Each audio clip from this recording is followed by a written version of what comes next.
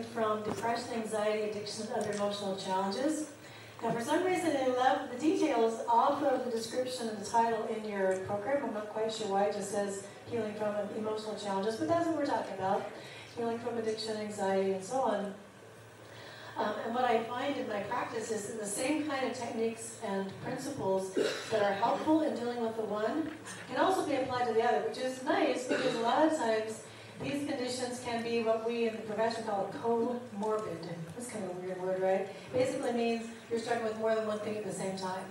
So if you're already depressed, it's more likely you'll get anxious. And if you're already anxious, it's more likely that you'll develop an addiction. If you already have an addiction, you already, and so on and so on. So the good news is what works, works. What doesn't work, doesn't work. What makes you worse makes everything worse, and what makes you healthy makes everything healthy.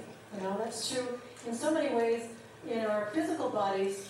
Exercising and eating right and doing yoga and doing yoga is good for us. It's not just good for one condition, it's good for lots of conditions. Well, the things we're going to be talking about today and through this week are similar, but as it relates to our emotional health. And today we're going to be talking about that crucial element in our emotional health and our mental health that is simply what is happening in our heads, what is happening in our brains. Now, what's happening for so many of us in our brains is what I like to call the negative chatterbox. We all have one. And it's apparently a pretty popular topic in education this year. I've been teaching this, like I say, about 23 years, but so far I've been to 2 whole 4-hour classes the whole week of 2 different female therapists whose entire class is dealing with the inner critic. 8 hours here in education besides my hour. So apparently this is an issue that a lot of us are struggling with, The negative chatterbox, as I like to refer to it, pretty much the same idea as the inner critic. It's this little voice in the back of your head going, which is constantly saying mean things to you about you, right? Or constantly saying mean things, negative, destructive things about the world, or about your spouse, or about your kids, or about, whatever else, okay? Whether you or a loved one is struggling with depression, anxiety, addiction, anger, or just plain old, worry or stress or kind of everyday things, thinking has everything to do with that. And the great news about this is thinking is one of the things that you can learn to control more than almost anything else in your life. There's almost nothing in this world that we control 100%, right? But thinking, what is happening in our heads, is one of the things we can learn to tune into and then learn to improve upon. Okay? So, recognizing and replacing thoughts that otherwise keep us stuck and hopeless. Now, I became aware of how important this is in recovery, emotional recovery, a number of years ago, when I was a brand new little baby therapist, fresh out of graduate school, and started working initially at LDS Family Services. And there I was given a whole different range of clients. One day, 1 hour I was saying I'm depressed, then a marriage counseling thing, then anxiety, then abuse, and rape, and whatever. So it was a kind of whirlwind of getting exposed to a lot of things at once. Well, it was one of the first times I'd gotten exposed to, as a counselor, to people who had been sexually abused as children. I got 2 girls about the same age that both had that terrible experience. It was interesting, though, because even though they had that same experience, they weren't responding the same way. Girl number 1 was completely depressed, cutting on herself, engaging in destructive relationships with boys, basically who would sexually take advantage of her after her sexual abuse experience, getting into alcohol, drugs, not going to school, screaming at her parents. Finally, she had to be moved out of her parents' house. It was so destructive. That's girl number 1. Sexual abuse victim number 1. Sexual abuse victim number 2 in my practice at that time was a young girl about the same age, both about 15, 16 years old. And this girl had sexual abuse happen to her, but she was still going to church. She was still going to school. She had sweet, cordial relationships with her family. She didn't engage in drugs or alcohol. She played, games with her little brother at night for fun. She was just this kind, sweet girl. And as I looked at both of those girls, I'm like, what gives? These girls have had basically the same experience. So why is the response so very, very different? And not only that, but out of those two behavioral responses, which would you guess had a worse, more serious abuse experience? Girl number one or girl number two? Number two. You would guess number two. But that's not the case. You know? Girl number one had a pretty, they had worse behavior. Girl number one, basically, all of sexual abuse is destructive, but she just had someone kind of fonder a little bit over clothes. Okay? Still terrible, still destructive, but girl number two had full-on, invasive rape. But girl number two was doing way better. It didn't make any sense. Until finally, me, a little new baby therapist, was asking the girls a little bit about, in their different sessions, about their experiences. And I learned that when girl number one, the one that had all the behavioral problems, told her mother about her abuse, the mother said, and I quote, "You little slut, how could you let him do that to you?"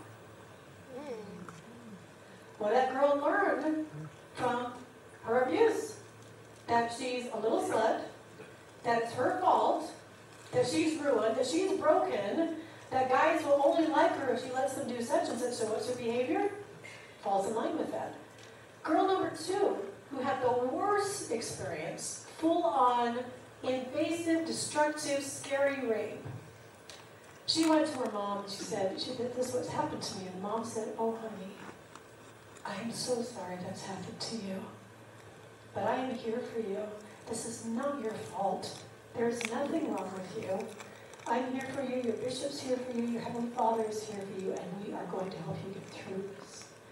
What did that girl learn about that experience?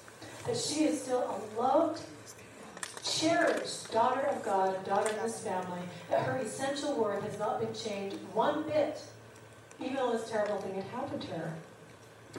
That thinking that was launched by those mothers' remarks, on the one side and on the other, literally resulted in a completely different pattern of response in these two girls, even though they had almost identical experiences. They both were sexually abused.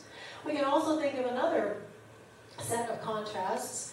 We have four brothers walking at the beginning of the Book of Mormon through the same exact wilderness, seeing the same angels, hearing Dad describe the same vision of the tree of life, walking down the same dirt roads, facing the same hunger, going back to Jerusalem, facing the same murderous Laban. But two of those brothers become filthy, vicious, cruel murderers. One of the brothers becomes a prophet who even thousands of years later, his influence and his words continue to bless thousands all over the world. And the other brother doesn't become a prophet, but is a close supporter and follower of that prophet brother and is honored and faithful in his own respect. So why the difference? They're going through the same exact wilderness, having the same exact experience. So what's the difference? The difference. So it's going on in their heads.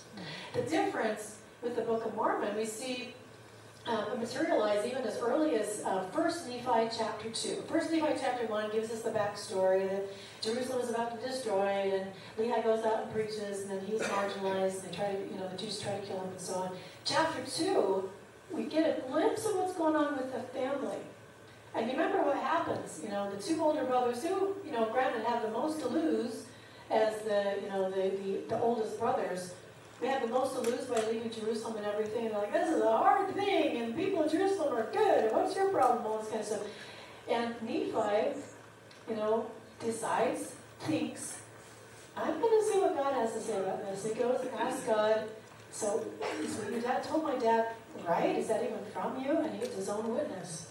And from that point of departure, you see a completely divergent path, even though they're going through the exact same physical experience. So thinking is really, really powerful. The wise King Solomon said, as a man thinketh in his heart, so is he. Right?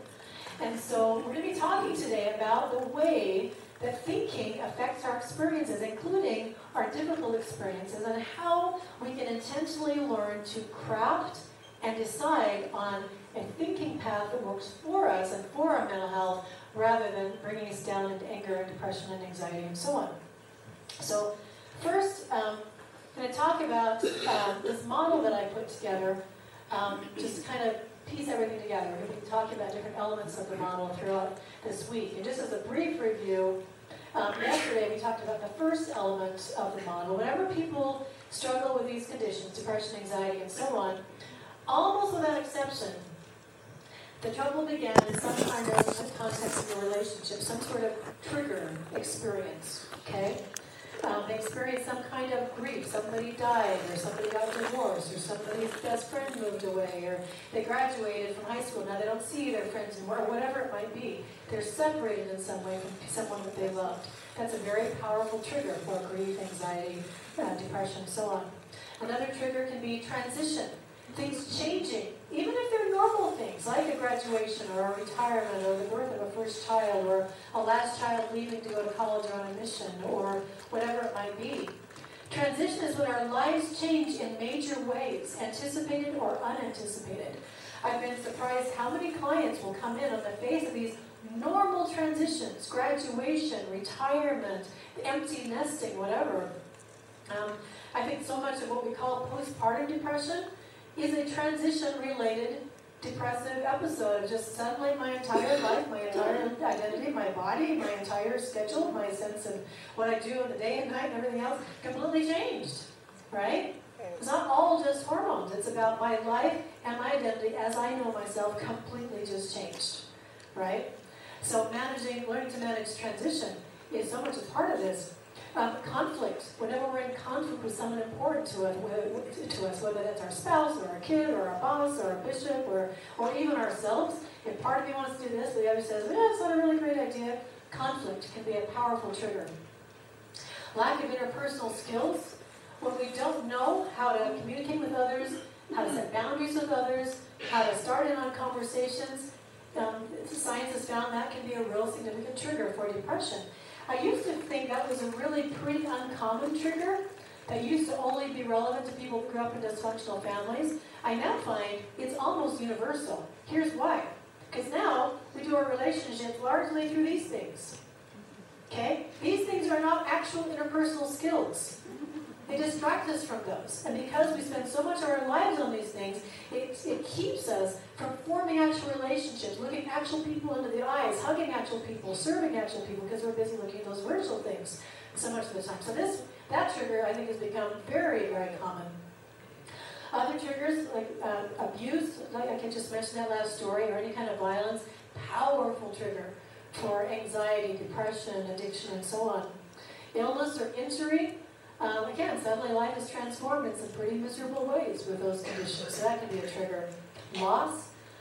Grief is about losing someone that's important to you. Loss can be anything else. Loss of an opportunity, loss of a job, loss of the familiarity of your neighborhood if you move, whatever. So that can be a trigger. And finally, just plain old disappointment.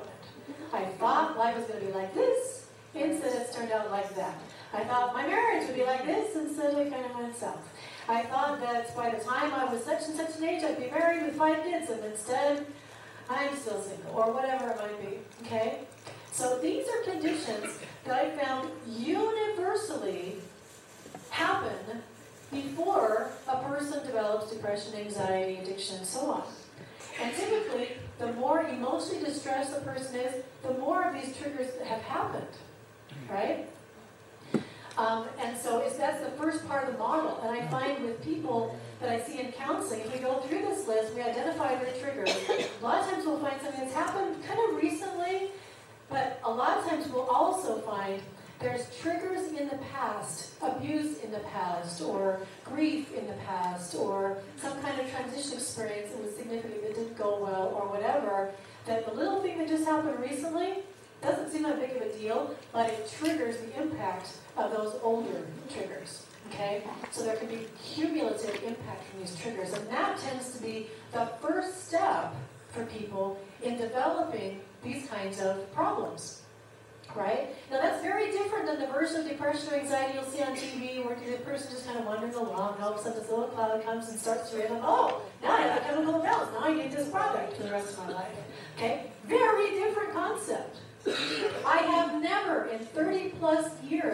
counselor seeing that version of depression and anxiety. I see this every time I go to work. Every time. And you know what else I see every time?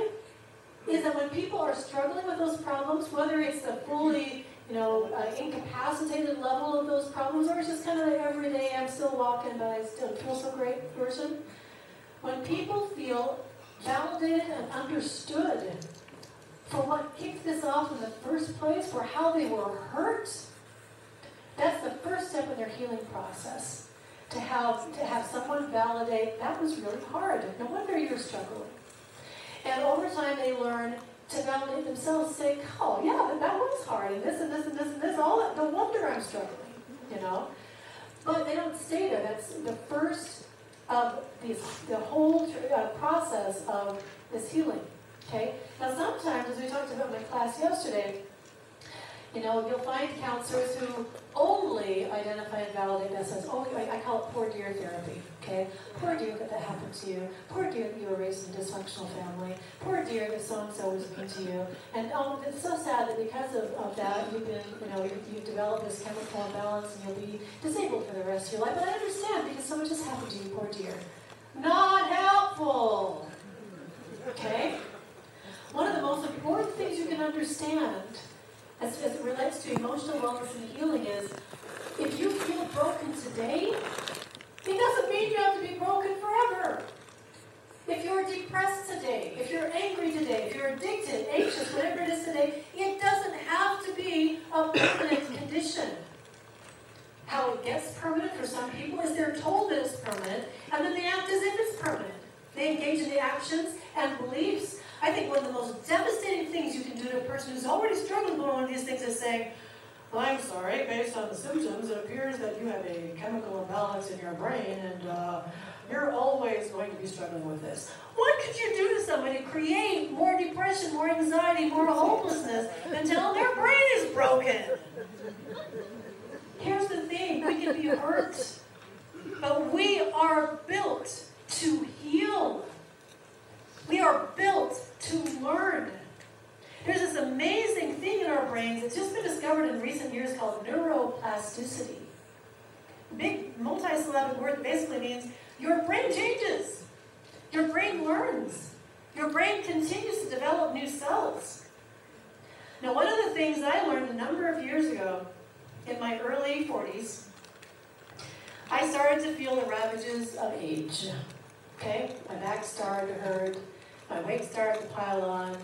I started to struggle emotionally. And I said to myself, as many of us will do, well, I guess that's just what happens when you get older. So, just kind of have to deal with that. Then, I read a book that changed my life. It was called, what was it called? I wasn't planning on talking about this. Let's see, Younger Next Year. Younger, have you read it? It's an amazing book. It's this book by this guy, a doctor, a medical doctor. He was an internist. And so he talked about how being an internist basically means you see the same patients year after year after year, whereas if you're the heart surgeon or if you're the anesthesiologist, you see somebody long enough to poke them or cut into them, whatever, you never see them again, right? But an internist, he said, you see people over the course of years. And he saw something kind of scary over the course of years. Most of his clients were falling apart, most of his patients. Every time he saw them, they had a new diagnosis, a new illness, whether emotional or physical or both. He's like, well, I guess that's just true. But then he started to see a client, a patient, in his 80s. This man was vibrant, funny, dynamic, still kind of a surf chaser, you know what I mean? Scoring pretty much every weekend, which isn't necessarily a gospel food activity, but he was capable of it. He was doing extreme skiing, he was skateboarding, he was biking, and this man was in such contrast to all the other patients of this doctor. The doctor finally said to this exemplary patient, he says, what are you doing? Why are in your mid-80s, are you so much more healthy than all these other? He says, oh, that's easy, doctors, I know all this stuff. And started to identify.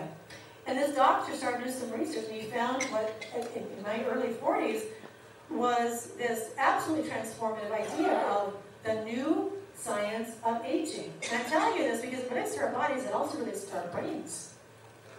The new science of aging is simply this. we, throughout our lives, continue to build new cells. Bone cells, skin cells, hair cells, brain cells.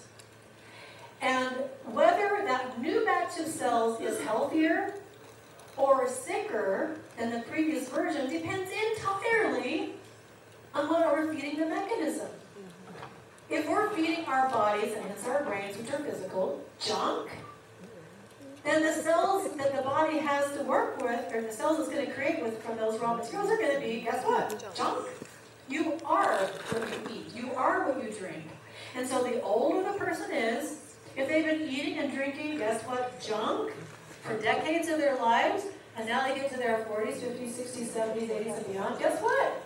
The cells are going to be created from that junk are not going to be so great. Whereas, they found that within just a few weeks' time, that process can be reversed. Dr. Joel Furman and John McDougall and so many others have shown you can't just prevent things like heart disease, diabetes, cancer, and stuff through going to a really super healthy, natural diet, basically the whole word of wisdom, eating stuff that grows out of the ground, right? You know? But you can actually reverse those conditions. Time and time again, they've shown that, right?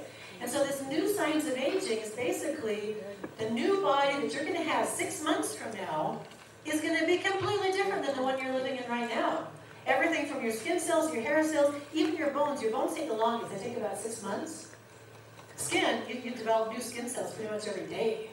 And brain cells are some of the fastest to regenerate. But they regenerate based on what they are fed. And what they are fed is partly about food and drink and that kind of stuff. And it's partly about what they are fed mentally. What they are fed spiritually. So if you're constantly putting in front of your face depressing shows, depressing commercials, and depressing songs or whatever, guess what? That's part of your mental diet. It affects your body's health, your heart's health, and yes, your brain health. Whereas when you intentionally feed your brain, not just good food and healthy, we'll talk more about that tomorrow, the physical part of that, but also a mental diet of things that raise you up, things that lift you. You literally will have a different body and brain 6 months from now than the one you're sitting in now. However, if you continue to eat garbage, if you continue to watch depressing crap, if you continue to listen to depressing or angry or destructive music, guess what? You're going to continue to deteriorate. It's the law of the harvest. And when you understand it, it is so empowering and transformative. So again, if you feel broken today, you do not have to be broken forever. If you are depressed, anxious, addicted, angry, falling apart today, that does not need to be your eternal fate. And I read that book, Younger Next Year, in my early 40s. I will tell you that in November, I'll be celebrating my 60th birthday. And my agent is still sending me for parts of people in my mid-40s. I basically haven't aged because I learned this principle, right? It's been fantastic. And as I see clients implement these principles, both physically and mentally and emotionally, it is absolutely phenomenal. Now here's the thing though. Teaching people how to be well, physically, emotionally, is very bad for business. They want to pay. Yeah, I mean, if I can convince somebody that they eat my product for the rest of their life, I'm set. If I can convince somebody that, they're just falling apart, there's really nothing all they can do with it. I was so mad in our most recent health crisis, a couple of years ago, the only thing you can do is to wear your mask and get the vaccination and social distance. Can I say bull? So, I can't. It's just not true. Because these same doctors I mentioned before, Joel Furman and John McDougall, they're doing studies that not only do people lessen their chance or reduce or eliminate their chance of diabetes, cancer, so on and so on and so on, by taking on a fully natural, healthy diet, guess what? They're also less immune to, guess what? COVID. Did you see that on the news? Nope. No way. And so when Elder Cook was talking a couple days ago about the healing power, the very first prophet, Hubert J. Grant talking about the word of wisdom, and he mentioned, alcohol and cigarettes and how the benefits of that, that's great and it's true. Guess what? So is the rest of the word of wisdom. All of it. If we really want to be healthy and strong and run and not be weary, I outrun my grandchild. And he's a fast runner. At running. You know? Good noise. I'm way healthier now at almost 60 than I ever was in my 40s or 30s or 20s. You know? Our bodies are built to heal, and so are our brains. And that is the first transformative idea I want you to get into your head. Okay? We can heal. We can turn things around. We can learn to do things different, to think things different in ways that build us up rather than tear us down. And that's true of depression, that's true of anxiety, that's true of addiction, that's true of all of them. So, triggers. Going back to that. That's not the one I was expecting. Am I in the right PowerPoint? Hello. This does not look right to me. Hold on, let me check. Yeah. Oh, that's why. Haha, okay. I added this section here. So there is another transformative idea that is not new, and that I didn't learn from Younger Next Year, anything written in the last 20 years.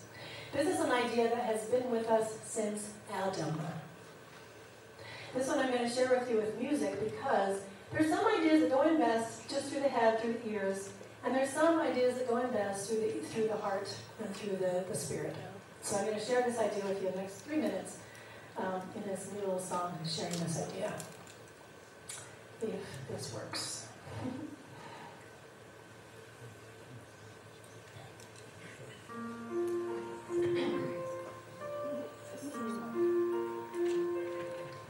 Is your life ever shadowed by despair?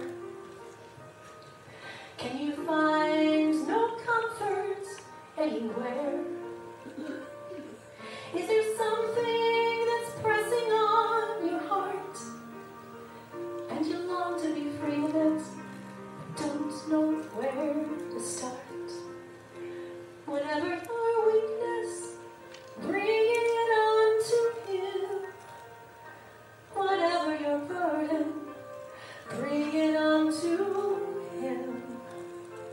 Come unto Him for hope and for healing. Whatever it is, bring it on to Him. Is there something you don't know how to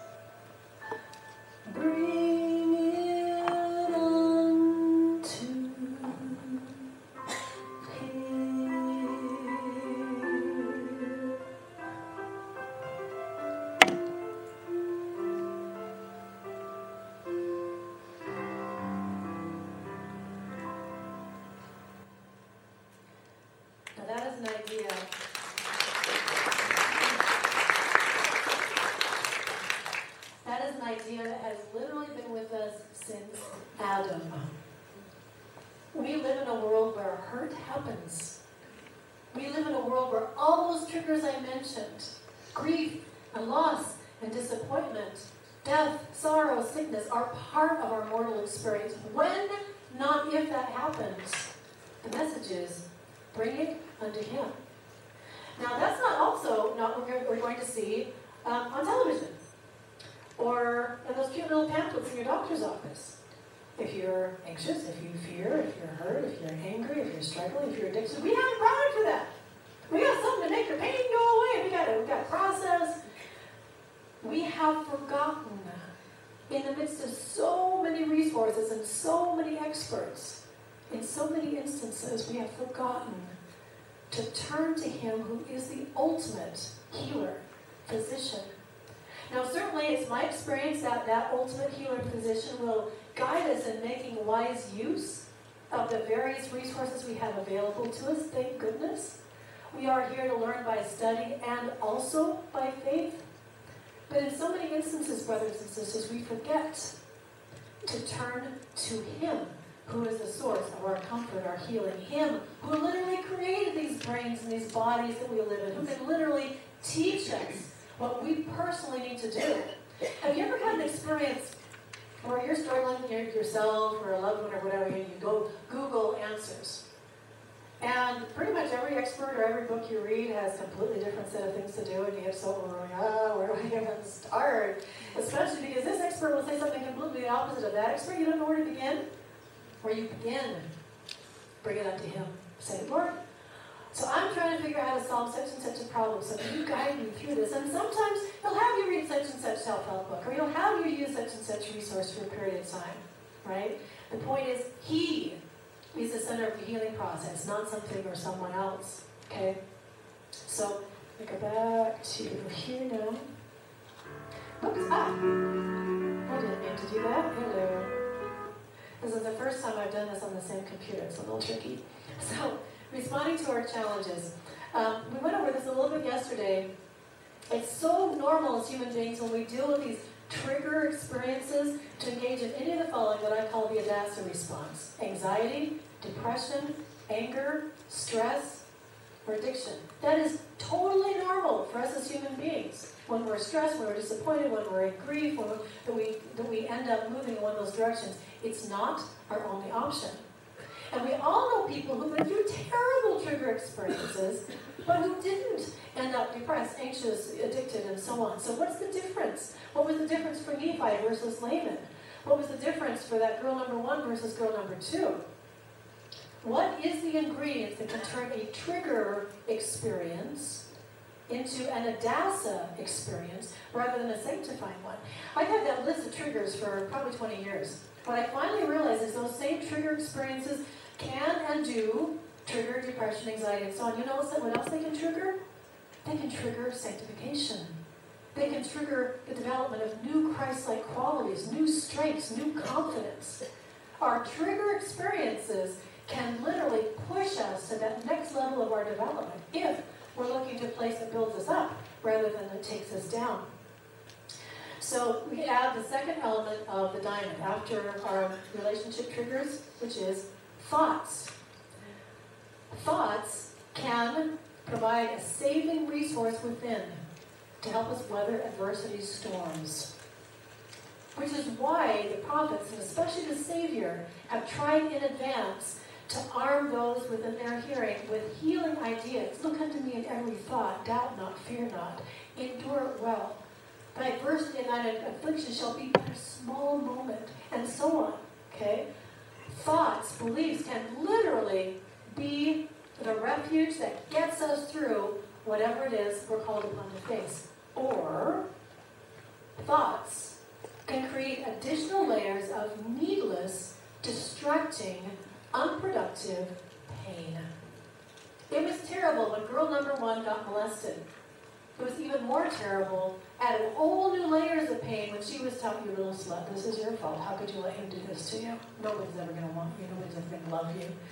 And then those terrible words she repeated in her own head with that negative chatterbox for years afterward. It affected her behavior, affected everything.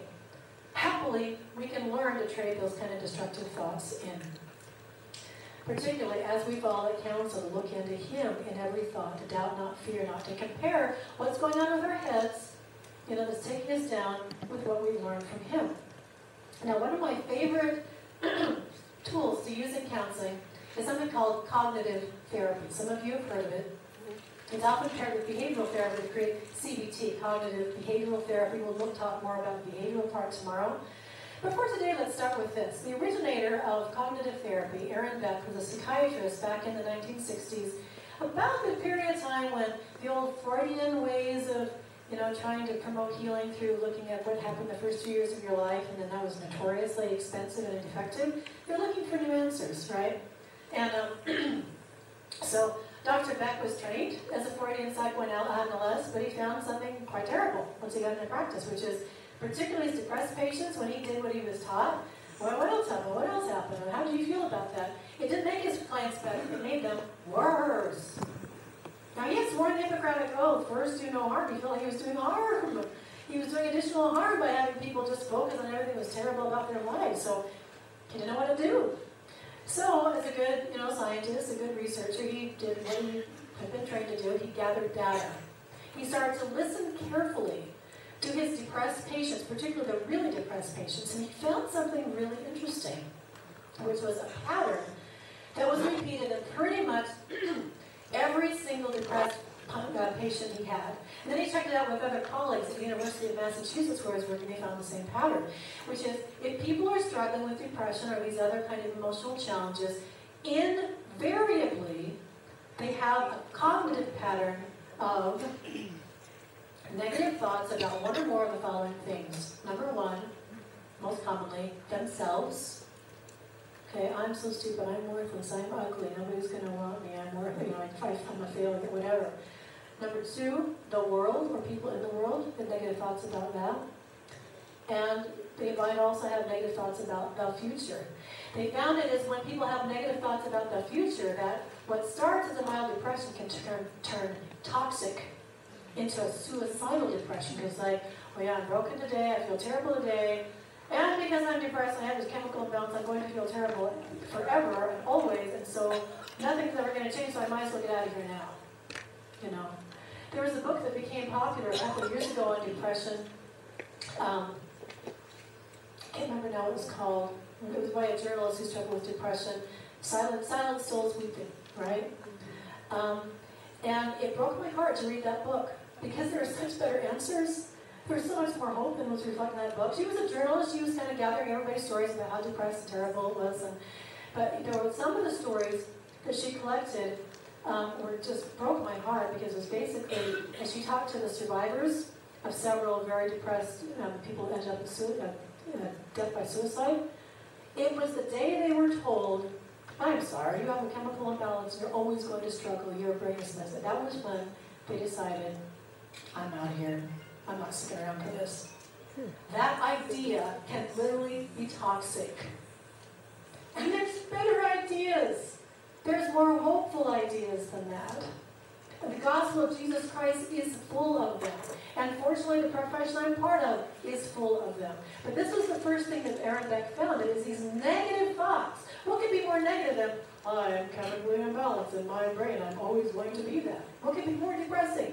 There's better, more healing, happier ideas available than that. So he started to develop this idea of cognitive therapy.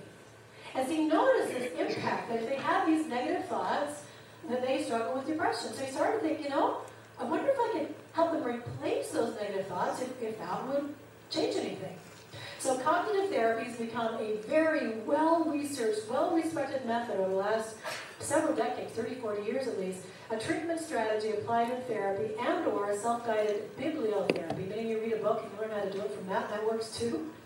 Designed to help people recognize and eliminate negative thinking patterns that contribute to emotional distress. Now there's these researchers that developed this method to identify what they call 10 forms of twisted thinking. Okay, we don't have time to go over all 10.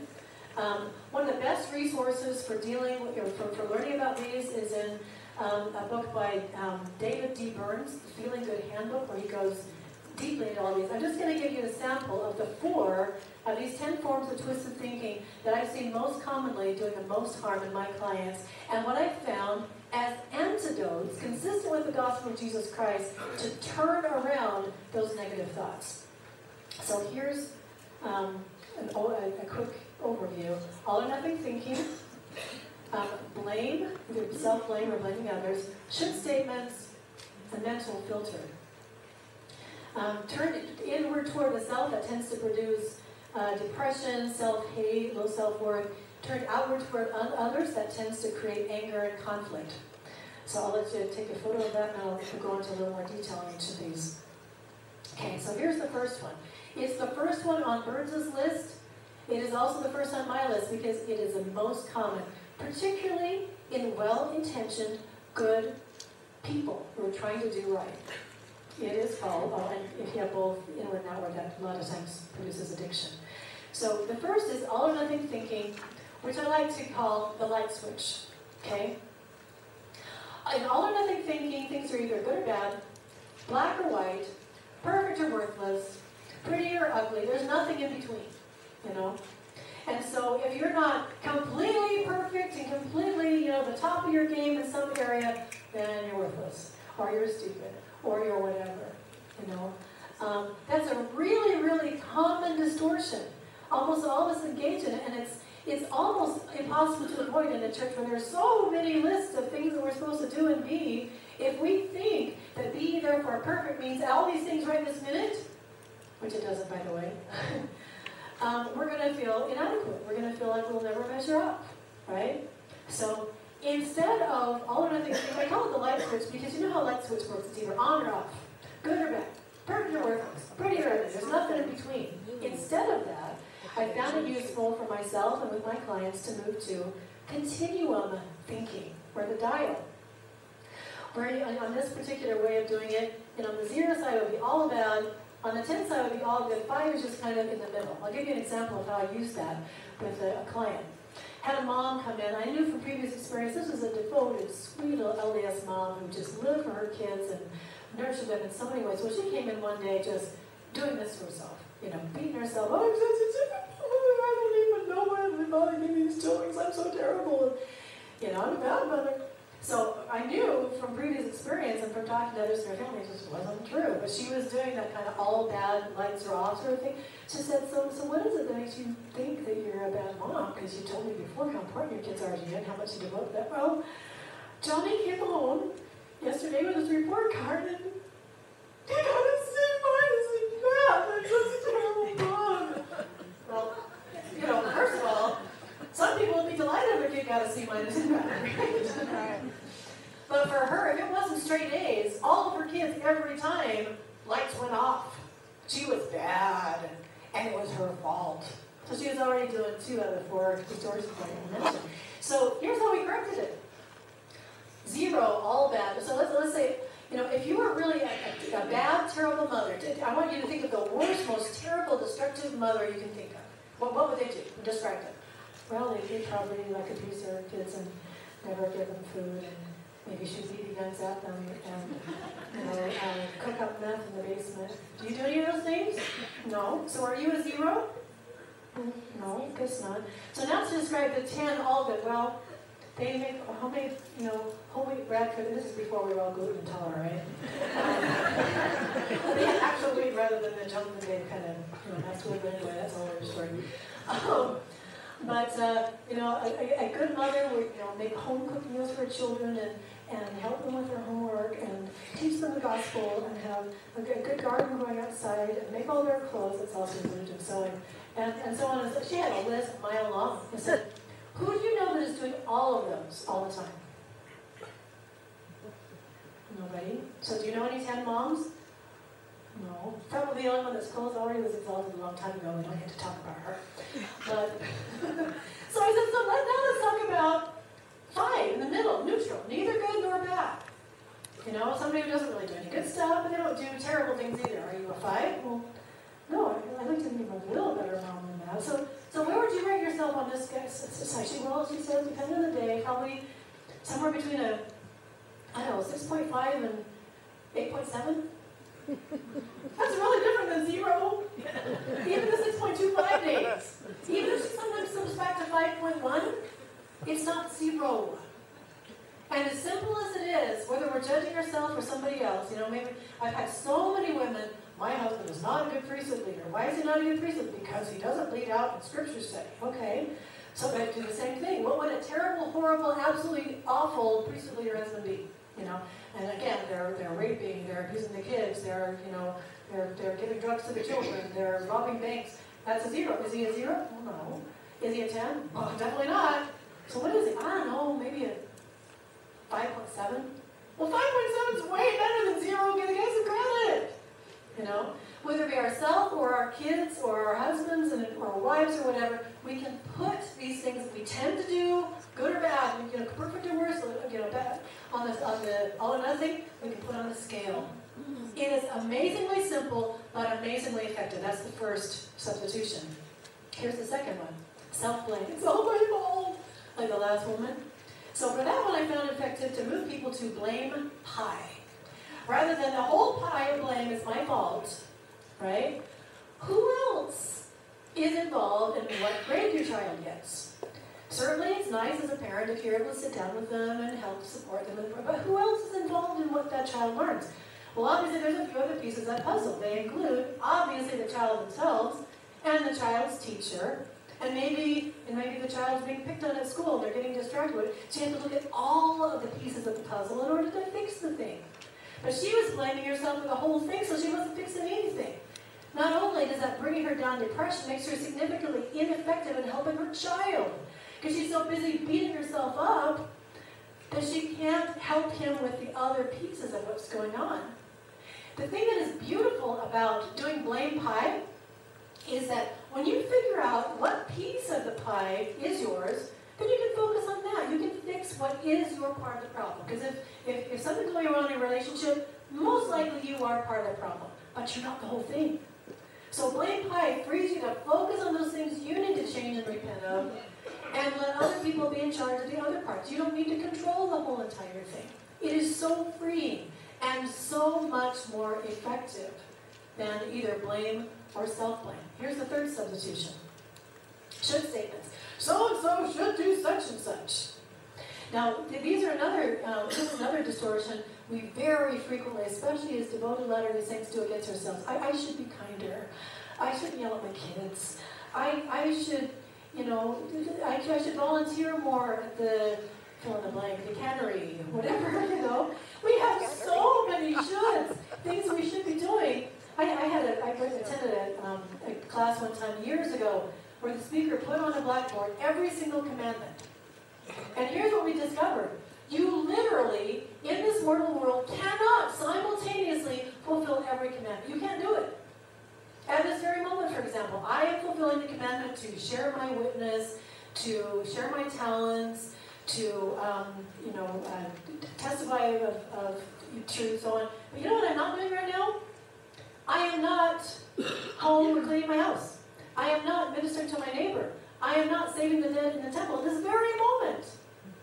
None of us can do every single commandment at all times perfectly. We can't do it.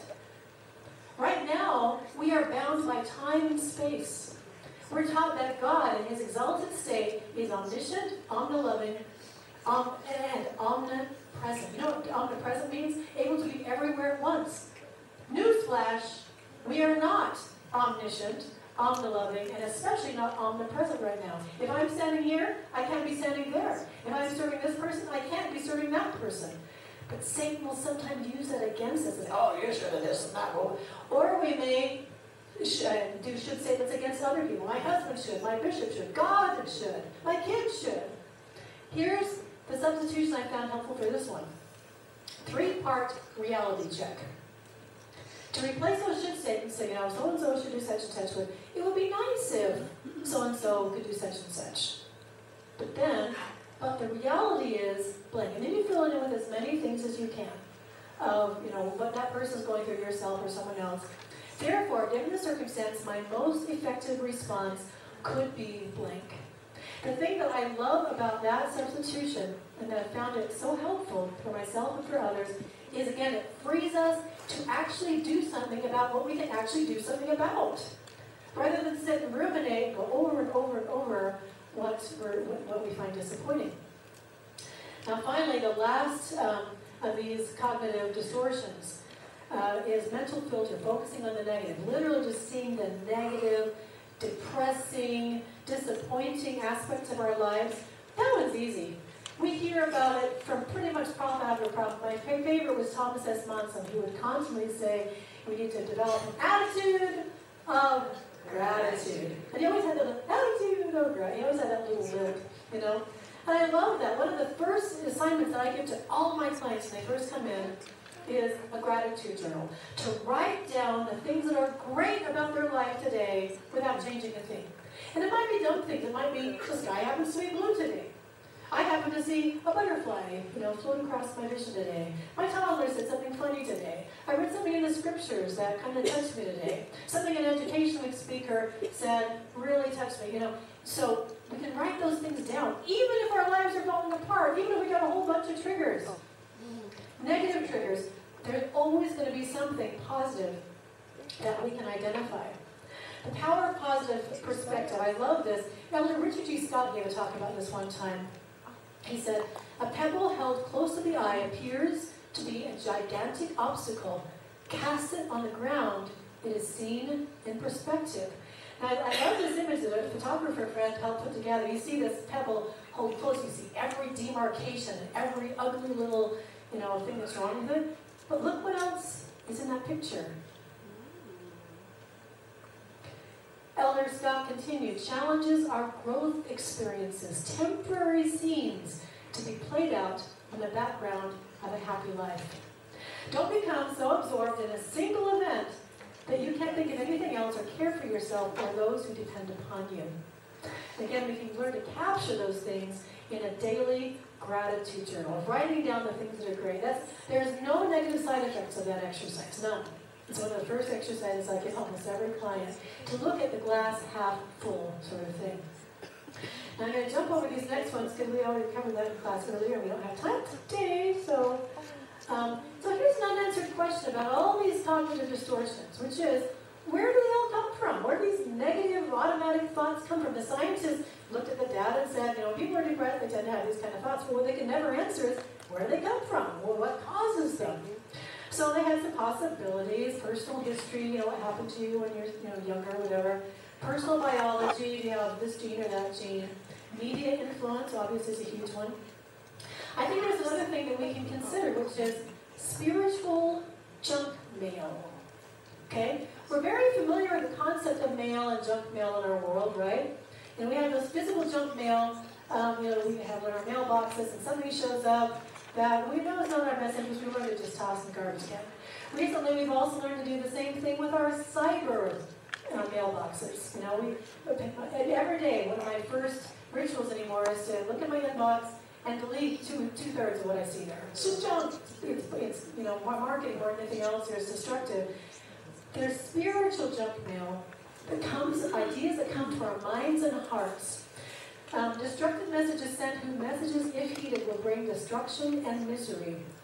You can't stop junk mail from being sent, but you can stop from opening it, perusing it, and bringing it into the house. That's true of your physical mailbox, that's true of your cyber mailbox, and brothers and sisters, it is true of your spiritual mailbox. Here's the thing to understand.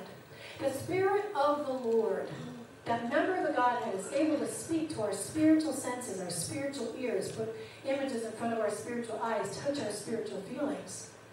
But the Spirit of the Lord is not the only spirit in the universe. And the other spirits out available in the universe come to us in the same way. Through our spiritual eyes, our spiritual ears, our spiritual feelings, we can learn to discern messages that come from a sender, the Spirit of the Lord, and other positive sources, and discern that from those who are literally intent on our destruction. And what I find is, this 10 forms of twisted thinking, I always tell my LDS clients, or my Christian clients, this is literally, this toolbox of the 10 forms of twisted thinking is literally a demon detection system. Because I am absolutely convinced those 10 foreign students of thinking, including the 4 that we covered, are literally how Satan and his angels talk to us. Those things that they whisper to try to bring us down.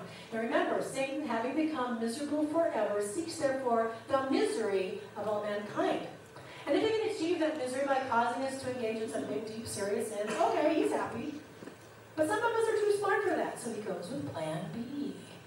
Plan B is telling us misery-creating, depressing lies that get in the way of our happiness, that get in the way of our contributions in this world. We can learn to discern and then disarm the destroyer, the adversary, the father of lies. And these tools help in that process. I love this quotation from Ephesians. My brethren, be strong in the Lord and in the power of his might.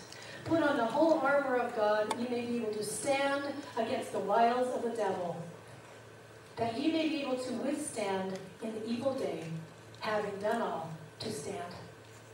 Now I want to finish up with another resource that I put together when I learned this, about how powerful we can be as we learn to recognize and overcome the wiles of Satan, including these kinds of destructive ideas. This is called Armed with Strength. So we do the beginning. Okay, here we go.